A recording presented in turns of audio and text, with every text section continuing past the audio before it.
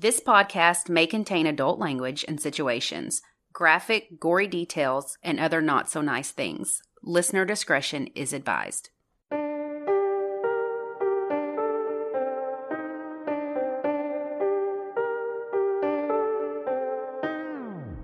I'm Ashley.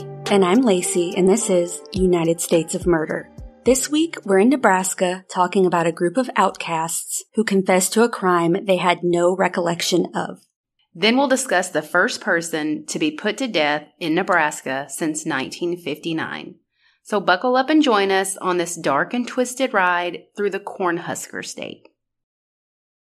If you think only guilty people confess to murders, you couldn't be more wrong. In fact, false confessions aren't as rare as you'd think. More than 25% of the 365 people exonerated in recent decades by the Innocence Project had confessed to their alleged crime. Young people are particularly vulnerable to confessing, especially when stressed, tired, or traumatized. But they're not the only ones susceptible to a false admission. Okay, so what on earth could possibly motivate an innocent person into confessing to a crime that they didn't commit? Turns out there are several possible reasons. Sometimes people are lied to by police. It's surprisingly legal for law enforcement to use deceptive tactics when interrogating suspects. In some cases, the police will claim that they already have enough evidence to prove a person's guilt, even though they may not have any proof at all. Interviewers tend to believe they can assume guilt, and they believe that they can spot a liar. However, research has revealed that police are no better than college students in detecting deception. Occasionally, someone will falsely confess to avoid a potentially harsher sentence. Other times, they just want the interrogation to stop. Police interrogations can be taxing and last for hours. There are many other reasons that could play a part, but maybe we need to change the way we think about confessions.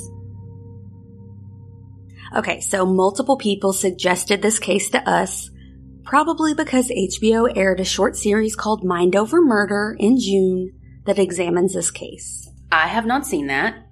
Yeah, I had never heard about it until I started looking into this case. So I started watching it, and it has people from the town and all that. It's interesting. So let me take you back to 1985 in the small Midwestern town of Beatrice, Nebraska. Do you mean Beatrice? No, I watched the docuseries, and I've been pronouncing it as Beatrice. It's Beatrice. At least that's what they said. So it's in the southeast portion of the state. It's south of Lincoln and not too far from Kansas. In Beatrice lived a doting 68-year-old grandmother by the name of Helen Wilson. Helen was a widow who lived by herself in a small brick one-bedroom apartment on the first floor. But she still got a lot of socialization in. Several times a week she would play bingo, and she volunteered watching nursery-aged children at her nearby Methodist church. Her family adored her, and she was the glue that held them together. She had 2 sons and a daughter, and they went on to have children of their own.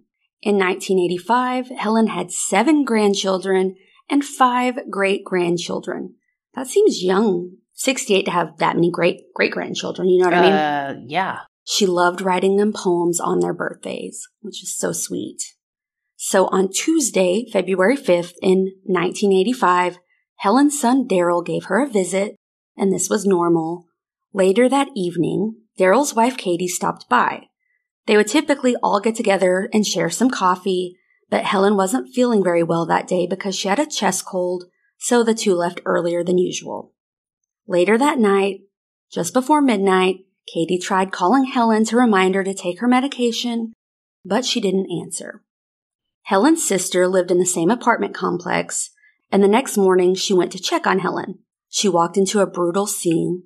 Her sister discovered Helen's body lying on her back with her nightgown pulled up, and an Afghan was tied around her face. Her hands were also bound. She and her husband called 911 around 9:30 a.m. There was blood everywhere, and it appeared like she had struggled.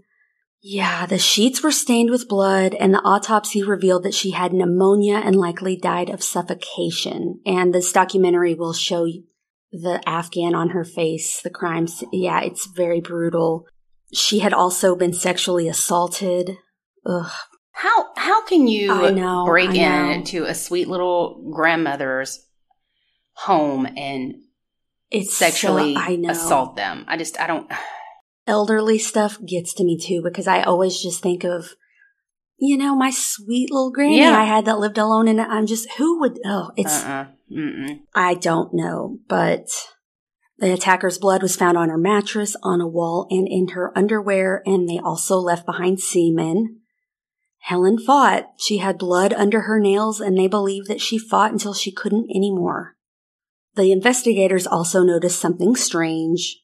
A fresh pot of coffee had been made, so whoever committed this murder felt comfortable enough to stay there for a while.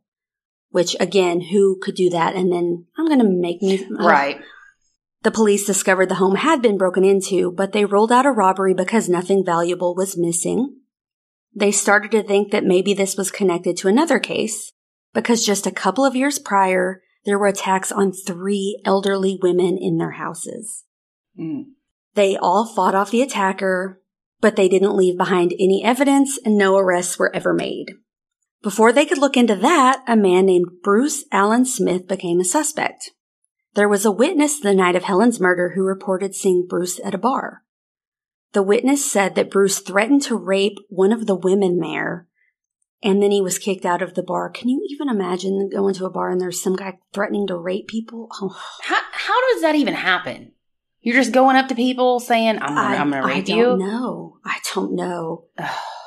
He was then dropped off somewhat close to Helen's apartment, and another witness reported seeing blood on Bruce the next day. So the police found Bruce and questioned him, but of course he denied everything. He also provided blood samples and DNA. Turns out the blood type of the samples from the scene was a specific and rare type, and Bruce didn't match it, so they let him go. Soon after, the police rounded up 6 potential suspects that were all possibly involved in the murder. Their names were Joseph White, Thomas Winslow, Ada Taylor, Deborah Sheldon, James Dean, and Kathy Gonzalez. They were given the moniker the Beatrice Six. So this all stemmed from a local resident named Lisa Pondendorf, telling police that on the night of this murder she had seen Joseph, Tom, and Joanne pulling into Helen's driveway. Then, Lisa said on the following morning, Ada told her that she and Joseph killed Helen. When police eventually began questioning Joseph, Thomas, and Ada, they seemingly cracked. Joseph told them that he wasn't involved. Thomas and Ada said that they did participate, and Ada brought up the name Cliff.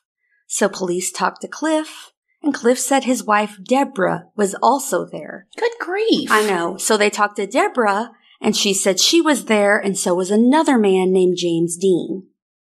And then, later, a 6th woman named Kathy, who lived above Helen, said she was also there.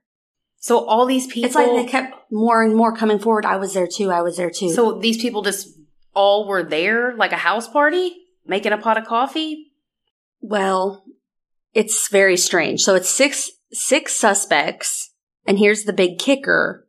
Even though 5 of 6 of them ended up saying they were involved, not a single one of them could remember being in the apartment that night. What? So they were like confessing to the murder, but didn't know any details. Very strange. Yeah. So a psychologist named Wayne Price suggested to them that maybe they repressed their memories. Sure, Jan. I know, I'm not a psychologist, but this dude thought all 5 of the 6 people repressed their memories. Anyway, some believe that in the interrogations they were threatened with the death penalty, shown crime scene evidence, and were fed information that they didn't know prior. When they began confessing, all of their statements were inaccurate and they kept changing. No one could remember who did what. Nothing was the same.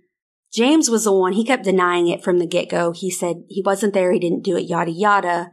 But then he started talking to the psychologist, and he became convinced that he would gain a vision of things when he took a nap.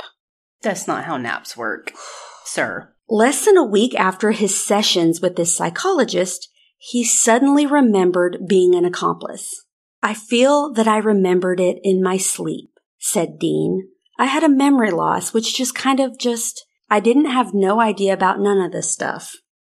These confessions would be the only thing that tied anyone in the group to Helen Wilson's murder. That's it.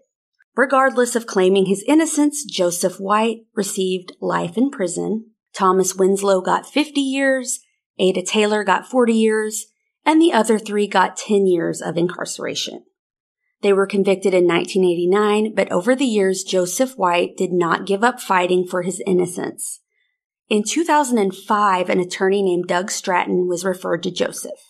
No DNA analysis was done during their trial. They had no DNA, no evidence, but they were all saying, "We did it." So, when someone says you did it, I guess you just... Doug convinced Gage County to order 40-plus items tested for DNA, and guess what? Not a single piece of DNA matched any of them. So obviously, since the 80s, DNA made a lot of advancements, so they were able to make a definitive match. The blood and semen left behind in Helen's apartment belonged to Bruce Allen Smith, the guy that was a suspect in the first place. Oh, fuck. But his stuff didn't match back then. I don't know if it was just a fluke because it was only tested once, but then when they tested it later on, it was a match. Everyone was shocked, of course, because he was eliminated. But turns out he had a connection with the apartment building because his own grandmother lived there, which would make sense why he showed up. The analyst at the Oklahoma lab named where the tests were performed and was later accused of falsifying evidence. Yeah. Joyce Gilchrist was the analyst and was eventually discredited for her work and was found partly responsible for at least 3 other wrongful convictions. Oh my God. She was accused of forging evidence in hundreds of cases and was fired in 2001 for fraud. She did pass away in 2015. But yeah, it goes to show you if his DNA didn't match, what happened? Well, maybe if there's someone corrupt working there, that's why. Well, Bruce also had a rap sheet. He was arrested for rape in 1981 and was also convicted of burglary and served time in Oklahoma between 1987 and 1989. Bruce was never charged with rape and murder because he died of AIDS in Oklahoma in September of 1992. So finally, in 2009, the Beatrice Six were exonerated. And of course, several lengthy lawsuits followed. Joseph White, the one who always maintained his innocence, served more than 18 years of his sentence. Unfortunately, he died in a work-related construction accident in Alabama at the age of 48 before he could see any of the lawsuit money. The other 5 are still alive and maintaining a low profile. Ada said that her family, including her daughter, still view her as a murderer, even though she's been exonerated. The wrongful convictions of the Beatrice Six would result in the surviving members of the group being awarded $28 million in damages in 2006. In 2019, the Washington Post wrote that, quote, "The wrongful convictions were a product of both aggressive interrogations and flawed science, entangling more and more suspects as their false memories grew more fanciful. Most of the suspects were familiar with trauma in some way, according to the lawsuit. Some were mentally ill or intellectually challenged. And so, for most, the idea that they could have repressed something terrible didn't strike them as crazy." So the HBO series Mind Over Murder examines the false confession. It gets into the case a lot more because a few of the Beatrice Six are still saying they have memories of being there suddenly. That's so weird. It's almost like a group. It's something psychological that I don't know how to explain, but it makes no sense. It's like they made up memories in their head after the fact, because at the time they didn't remember. And then as time grew on, as they slept and had a meeting with a psychologist, suddenly they're like, "Oh, we remember it." It's so strange. No, that's so bizarre. So some of them are like, "No, I remember it. I was there." Yeah. So I got a lot of other information from Oxygen, Cinemaholic, and the Daily Beast. But it's a very strange story. I'd recommend watching it. It shows interviews of some of them and it's so strange to me that some remember it. I don't know. Were they on drugs? No. Well, I was watching, I didn't write this in my notes, but one of the 6 was sexually abused and stuff since she was a child. They had almost all of them had trauma in their lives, like bad trauma or like intellectual disabilities, where it would be very easy to be swayed or convinced. They were persuasive people. Not that that's bad, but you know what I'm saying. They were. Don't love that. Yeah, it's strange. Let's take a break real fast. All right, what do you got for me? I'm sweating. I am too. In 1977, Jane McManus was a 26-year-old waitress and photography student in Omaha, Nebraska. She was born in 1951, the third of 10 kids. Wow. I know. This is like, what's his name? The one I just announced he's having another baby. Nick Cannon. Lord have mercy. Her mother was a homemaker and dad sold real estate. She was an adventurous girl who liked to cook and sew. She didn't do the best in school, but she didn't do the worst either. Okay. I see you. She attended the University of Nebraska in Omaha for a year before she left there and enrolled at Denver University. But then after a year there, she went back to Omaha. She took a job as a secretary and met her boyfriend, Tucker. He said she had a spirit like he had never seen, and he had to be around it. The two traveled. They eventually moved in together. She took art photography classes at the Metropolitan Technical Community College. But their hot romance eventually burned out. Oh. I know. Don't they always? Tucker moved out, and her sister Martha moved in. They lived in a little apartment on 67th Street. On the early morning of June 11th, Harold Otey was walking home after a night out. As he strolled down the sidewalk, he saw 26-year-old Jane through the window. She was sleeping on the sofa. He entered through the back door and stole her stereo. He carried it outside, put it down behind the garage, and went back inside the apartment. But this time, Jane woke up. He told her he was going to rob her and rape her. He knocked her back on the couch. She started fighting back, and that's when Otey sliced her forehead with his knife to prove that he was serious. He said once he cut her, the rest was easy. Ugh. He then raped her, forced her to go upstairs to get money. Once upstairs, he stabbed her a total of 15 times, to the point where she was just begging him to kill her. Gosh. He then grabbed a hammer and hit her 5 times over the head before he strangled her with a belt.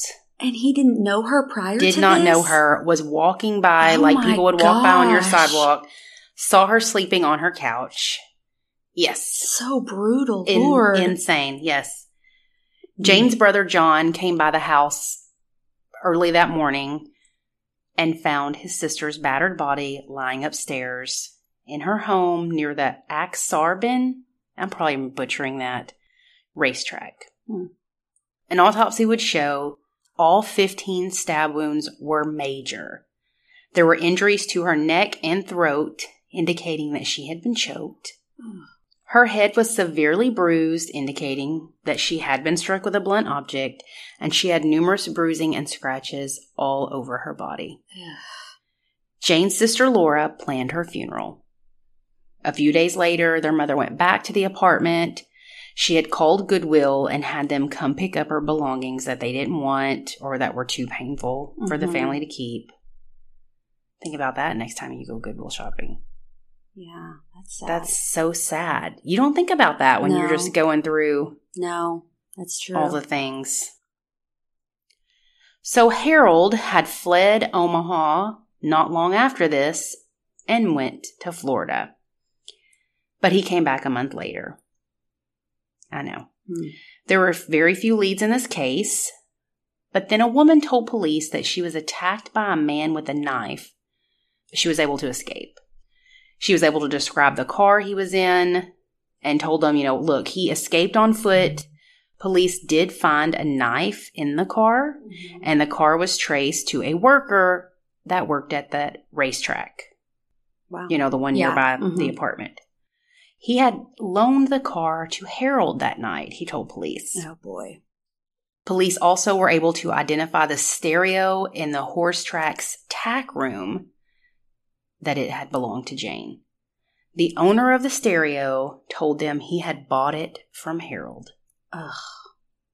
Harold was tracked down 6 months later at the Florida Downs racetrack near Tampa and was arrested in January of 1978. He talked with police more than 8 hours, voluntarily giving them his statement, full confession, and the graphic details on the rape and murder of Jane. And this was all tape recorded. He said that he killed her in a panic after she woke up during the robbery. That is not a panic move. You literally... You're breaking into a home. You're breaking in. Yes, she's awake. So leave. Yeah. Don't And you would have... Why would worse. you... Okay, if you kill her in a panic, but you raped her first? Yeah. And then make her go upstairs? Give me a break. Yeah, it's bullshit. Anyways. He would later recant this, saying he was coerced by police. He did confess to other crimes, rapes, and attempted rapes. He said the interviewers fed him the info on Jane's murder and forced the answers while he was under duress. So Harold was born in 1951 in New Jersey. He was the third of 13 children. Jeez. 6 brothers and 6 sisters. At 4, he went to live with his aunt and uncle in Pennsylvania after he was told that his mother did not want him. Which is fucking sad. He made good grades and was a good student. He said sometimes he was punished by being whipped with a razor strap or locked in the basement overnight naked. What? He was scared of water as a child, and his aunt would hold his head underwater trying to get him over his fear. They fucking tortured this kid. What in the world? That's just completely fucked up. Yeah. His aunt died when he was in the 8th grade, and he returned to his mother's. Well, I mean, where else was he going to go? Well, do you know, did the aunt take other kids, just him? No, just him. What in the world? Yeah. Okay, whatever. Weird. He did not do well in school and was suspended in grade 9. He would sometimes be forced to sleep on the streets. It was then he took a job at a local racetrack when he was 15. He would clean stalls, feed horses, and walk them. He went on to work at major racetracks all along the East Coast and the Midwest for the next 11 years. I mean, he had a shitty childhood and adulthood. I'm not making excuses for him, but... Yeah. He was convicted on April 13th, 1978 of first-degree murder. On June 20th, 1978, he was sentenced to death by 3-panel judge. They would say the murder was especially heinous, atrocious, cruel, and manifested exceptional depravity by ordinary standards of mortality and intelligence. Basically, it was the worst thing they'd ever seen. Yeah. Later, the Nebraska Supreme Court affirmed the conviction and sentenced him in December of the next year. He maintained his innocence, said his confession again was coerced. He appealed this 8 times in the 16 years he was incarcerated. Harold was executed by electric chair on September the 2nd, 1994, at the Nebraska State Penitentiary in Lincoln. He was 43. 43? Yeah. I'm almost That's 43. young. That's super young. He declined a final statement. He was the first person to be executed in Nebraska since 1959, and that was Charles Starkweather. Sweat poured off of his head as he was strapped in the same electric chair used back in 1959. Just a few minutes later, 2,400 volts of electricity coursed through his body. Smoke rose from his left leg after the 3rd volt. He was pronounced dead at 12:33 a.m., roughly 10 minutes after the switch was thrown. They did it around midnight? They always do executions at midnight. I didn't know that. They're always at midnight. Because sometimes families or other people watch them and that kind of thing. That just seems like such a strange time. They're always at midnight. Do you know why? Well, I feel like we should. I gotta get on that. Google that. Get on it? Okay. Harold's final days are documented on the TV show 48 Hours titled Death by Midnight. And you can look this up and watch it. It's terrible. I feel like it's so sad that this woman died for no reason. No reason. Yeah. She just was sleeping and he saw her in. It could have been anybody. Yes. Crimes like that are very scary to me because the random ones. Yeah, there's not, she didn't piss him off. Nope. She didn't, not that would be okay if she did piss him off, but I'm just saying there's nothing. You can't prevent stuff like that. Right. It's just really scary. It's terrifying. And then you have this man who grew up to be this depraved person, but then you look back at everything that he's ever known has been awful. Yeah. No excuses, but it's just sad all the way around. It's terrible for her family. It's just awful. I hate all of these terrible murders and crimes, but the ones that are just fucking because are the ones that to me are the most haunting because you're he just wanted to steal in the first place. Just stole a stereo. He had not murdered. He really hadn't murdered anyone else. Never murdered. That just seems like such a brutal murder for it to be your first one. Overkill times 10. I mean, you stabbed her, bashed her head, choked her. Get the fuck. I have no training in any of this, but it makes me wonder, I'm just speculating. Don't come for me. But is it rage at his mom and his aunt that he's very well could be. I don't know. I mean, that sounds definitely like a rage killing. So much rage for a stranger. Yeah. That did everything that you, anyways. So I did Google it. Why executions happen at midnight. And? So scheduling the time of death for 12:01 a.m. gives the state as much time as possible to deal with last-minute legal appeals and temporary stays. So something can come up. Oh, this is a good reason too. One other advantage, this isn't the main reason, it's just an advantage, of holding executions in the middle of the night is that the rest of the prison's inmate population is locked down and presumably asleep. So that minimizes the threat of any sort of unrest at the appointed hour. So, Yeah. They're not likely fighting each other or doing any other shenanigans. Right. Yeah. I honestly had never heard that before. And you call yourself a murder person. A murder person. I do not. She's like, I'm not a murder person. I'm not. Ugh. Do you know why they always wear a mask? What do you mean? The executioner? The executioner or the person being executed? Why they wear a hood? No, the person doing it, the executor. Wear a mask, a whole face mask, like a hood? Mm-hmm. Probably so people don't know who it is. Yeah, that's right. Well, no shit. Why else would you wear a mask, Lacey? God. I don't know. So you don't get blood on your face? Why would you? I don't know. I've never been to... I've not either. I don't know. Oh my gosh. And you can't have alcohol with your last meal. Do you know that? I would assume you can't have alcohol in prison at all. Yeah, but I mean, Lord. Anyway, now I'm going down to all the other rabbit holes. Well, we don't have new patrons to announce. Because we just recorded last night. We did. We're trying to get ahead of the game so that we don't have to take a week off. So we are recording early. So you'll be watching different things in the future. But what are you watching right now? You just binge scary movies immediately. As soon as they come out. No break. As soon as they come out. So you just watched The Orphan. I watched The Orphan. I can't wait to watch the new docuseries that are coming out. Yeah. All the ones. Mm-hmm. And now I gotta watch this one you just told me about on HBO. Yeah, I can't remember how many episodes there are. It's maybe 5 or 6. I can't remember, but love it. I tried watching a scary movie called The Apostle on Netflix. It was just kind of boring to me. Didn't finish it. I need to stop because I'm not going to have anything to watch.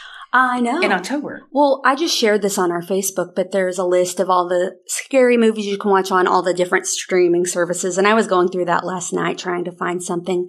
But then I get in my head because I read what it's about and I'm like, it doesn't I do the same sound thing. good. And I waste all my time. Have you seen Malignant? No. I started watching it and I feel like I stopped because I thought it was dumb. I've heard mixed things about that. I know exactly what you're talking about. I know the cover. Yeah. I've heard Maybe mixed I'll give things. it a go again. I don't know. Sometimes I'm just not in the mood for certain things, and I don't know. No, I'm the same way. We also talked about we want to do spooky season road trips. Yeah, that'd be fun. So obviously we're in Arkansas, so we need somewhere regional to us. Yeah. Because we're just starting this. We're just starting this. We can't afford to get far. We can't afford to fly off to Boston. I would, I'd love to go there. But, I'd love to go to Salem specifically. I mean, I'll do anything to get out of here. I would love a New Orleans trip, but that might take extra planning. Maybe some Mississippi. If you know of any spooky anything that we can, we need like a 5-hour drivable road trip, just the two of us. Yeah, let's see. So people are like, we have no idea where that is. So as far west as Dallas, Oklahoma City, as far north as Kansas City, St. Louis, as far east as Nashville-ish. How far away is Alabama? I don't know. Mississippi, it's pretty much easy. Yeah. Southern Arkansas and then northern Louisiana. I've never been to northern Louisiana. No, neither. I've kind of driven through it, but I don't know. So if you guys have anything, if you live in those towns or you know of anything around those towns that's spooky, or weird as fuck, or haunted, we want to check it out. We need to go to Eureka Springs. That too. Because that's an easy trip. Let's see. I don't know. We are down to clown. We just need suggestions. And we have a GoPro and we're going to record this. We do? Well, I'm stealing it from Max's dad. Oh, yes. I'm like, damn, I didn't know that. Yes, I'm stealing it. I saw it on his dresser the other night, and I was like, what? Give me this. Which one of us yahoos is going to know how to use it? I feel like you just push go and put it on your head, and then you're a pro. Oh, my gosh. Follow me for more tech advice. Lord. We need like a tech person to follow us around. All my problems are tech related. I can't figure anything out. I feel like I should be young enough to know, but I can't. I don't know. I'm not savvy in that regard. Are you planning any Halloween outfits ahead of time? You know what you're going to be I'm not going to tell you now. Really? I don't want everybody to know. It's going to be a surprise. Oh, okay. Well, you get 4 days, Thursday, Friday, Saturday, Sunday, and Monday if you actually when are you going to trick or treat? When's Halloween? The 31st on Monday. I know the date, nerd. No, I know. I mean, like it's on Monday. It's Monday. Yeah, we'll trick or treat Monday then. Okay. We trick or treat on Halloween. So you get 5 days. I consider Thursday. Thursday's a costume. Friday's a costume. Are you having a party this year? Yeah, Saturday before Halloween. Before Halloween. Mm-hmm. Oh. I know, Mike. You have somewhere to be? No, I'm just saying that's 6 costumes. Because you don't want to re-wear. Well, yeah. Woo. I'm getting excited. Just send us some shit, people. We want to go do some spooky, scary stuff. Yeah. Last year, we went to a haunted place in Little Rock, the Fee House. That was fun. I was terrified. You were terrified. I'm up in the attic.